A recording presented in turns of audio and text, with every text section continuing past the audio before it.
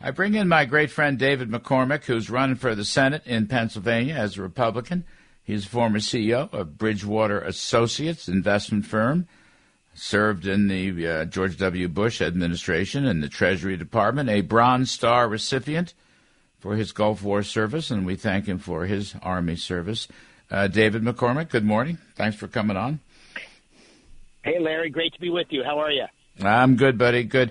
You know, we've been talking on the show a lot with what goings on in New York City, the tragic killings of these young police detectives, about the crime wave, and, you know, how awful it is that politicians, in particular the Democrats, and I blame Biden all the way down. I don't want to be unduly partisan, but frankly, his statements are there. You know, they demonize law enforcement and they demonize cops, David. And I think it's going to be a big election issue, and wanted to get your thoughts on that. Yeah, Larry, I couldn't agree more. I think it's emblematic of the Democrats and President Biden really taking our country in the wrong direction in terms of the weakness of the policies that have been put in place, and really a wokeness that's undermining some basic values in our society. And in the law and order category, I think you've got a number of contributors, but it's certainly this notion of disrespecting and defunding our law enforcement, which makes it hard to recruit, hard to get the people on the streets, and then a sense of, in the city of Philadelphia, for example, in my great state of Pennsylvania, district attorneys who are putting criminals back on the streets.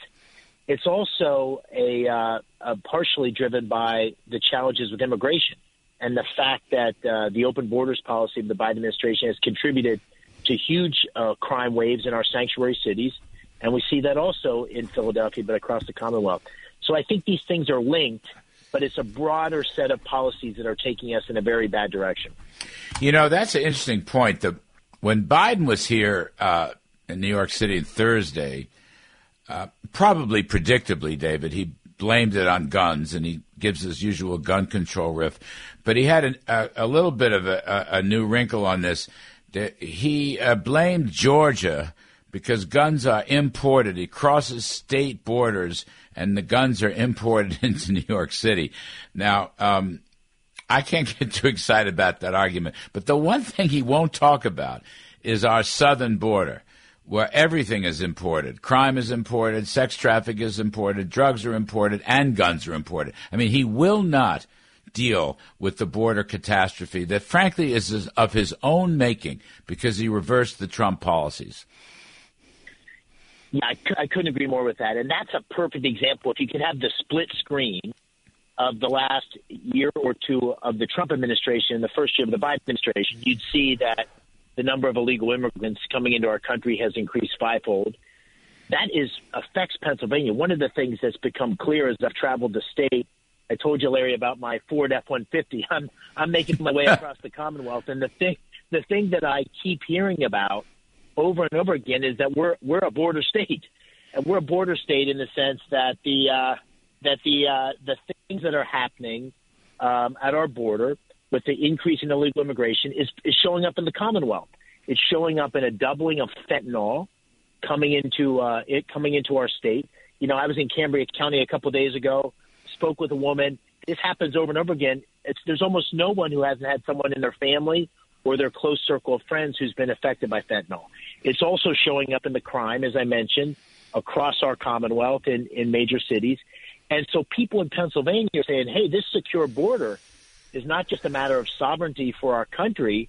It's a matter of crime and drugs and economics. And then the final point I'll make is the one you said, which is if you think about the border in terms of human suffering, the degree of human suffering and exploitation, sex trade, children being exploited that's happening now on our border because the number of people that are coming to our border with the thought they can get in and find a way to citizenship or being part of our country is making that human catastrophe much more significant than it was a year or two ago. And this is something that you'll never hear President Biden or the Democrats talk about. But from a compassion perspective, it's been a human tragedy.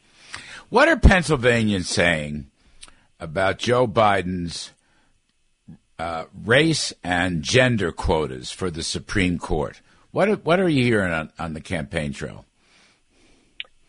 Well, the thing that I hear Pennsylvania saying, and I think they really sort of hold it consistently across the board, is that we're all committed as Americans, those of us who have lived the American dream, like I know you have, Larry, to a quality of opportunity, but not a quality of outcome. And so by that I mean people want the very best representation they can possibly get on our Supreme Court, and they want those who are being considered to be judged on the basis of merit, and to go into this decision-making process with that sort of commitment and narrowing right up front, I think potentially takes a number of great candidates off the list of possibilities.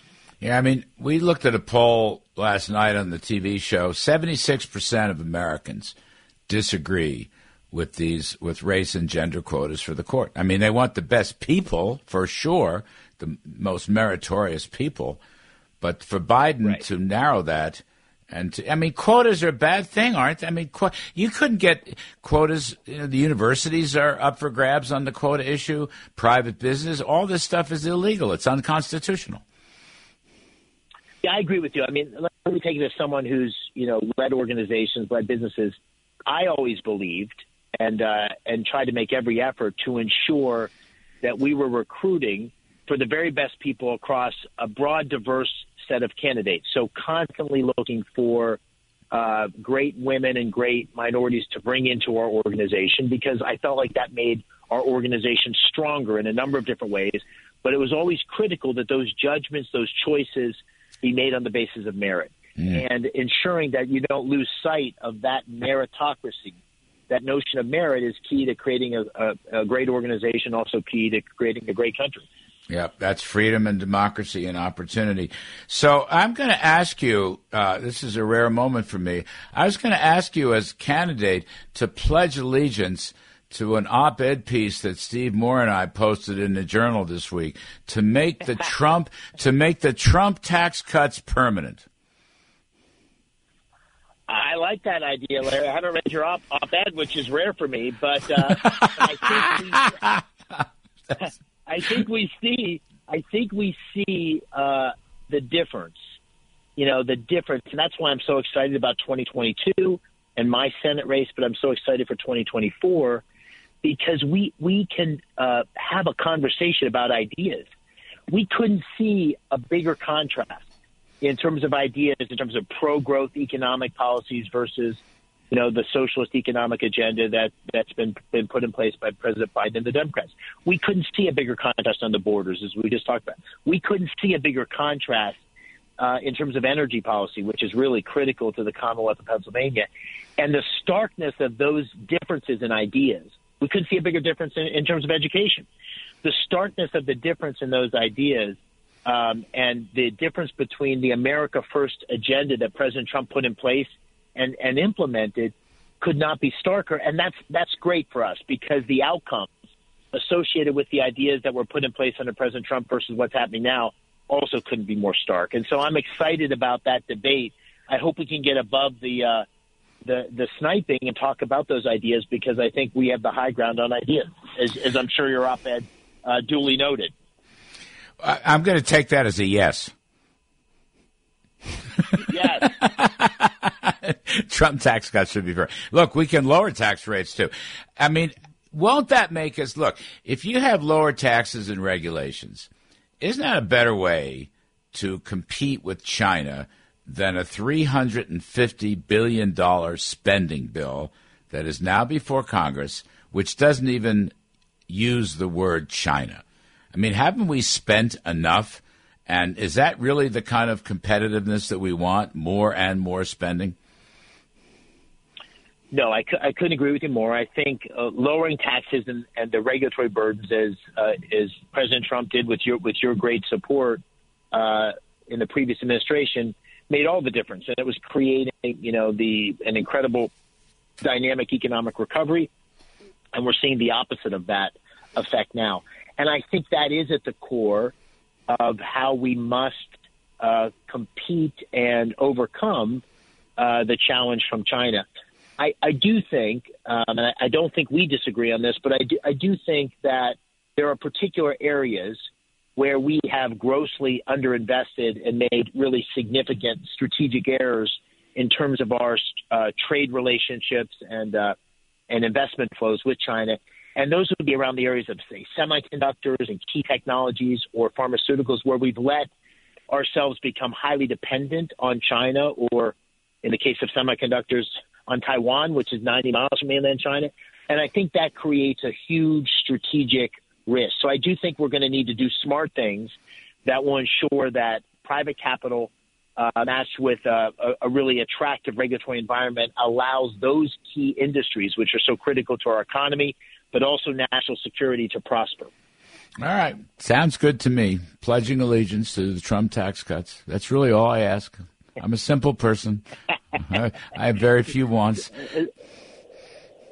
Anyway. I like it, Larry. David McCormick, good luck on the campaign trail. Thanks for helping us this morning. Appreciate it.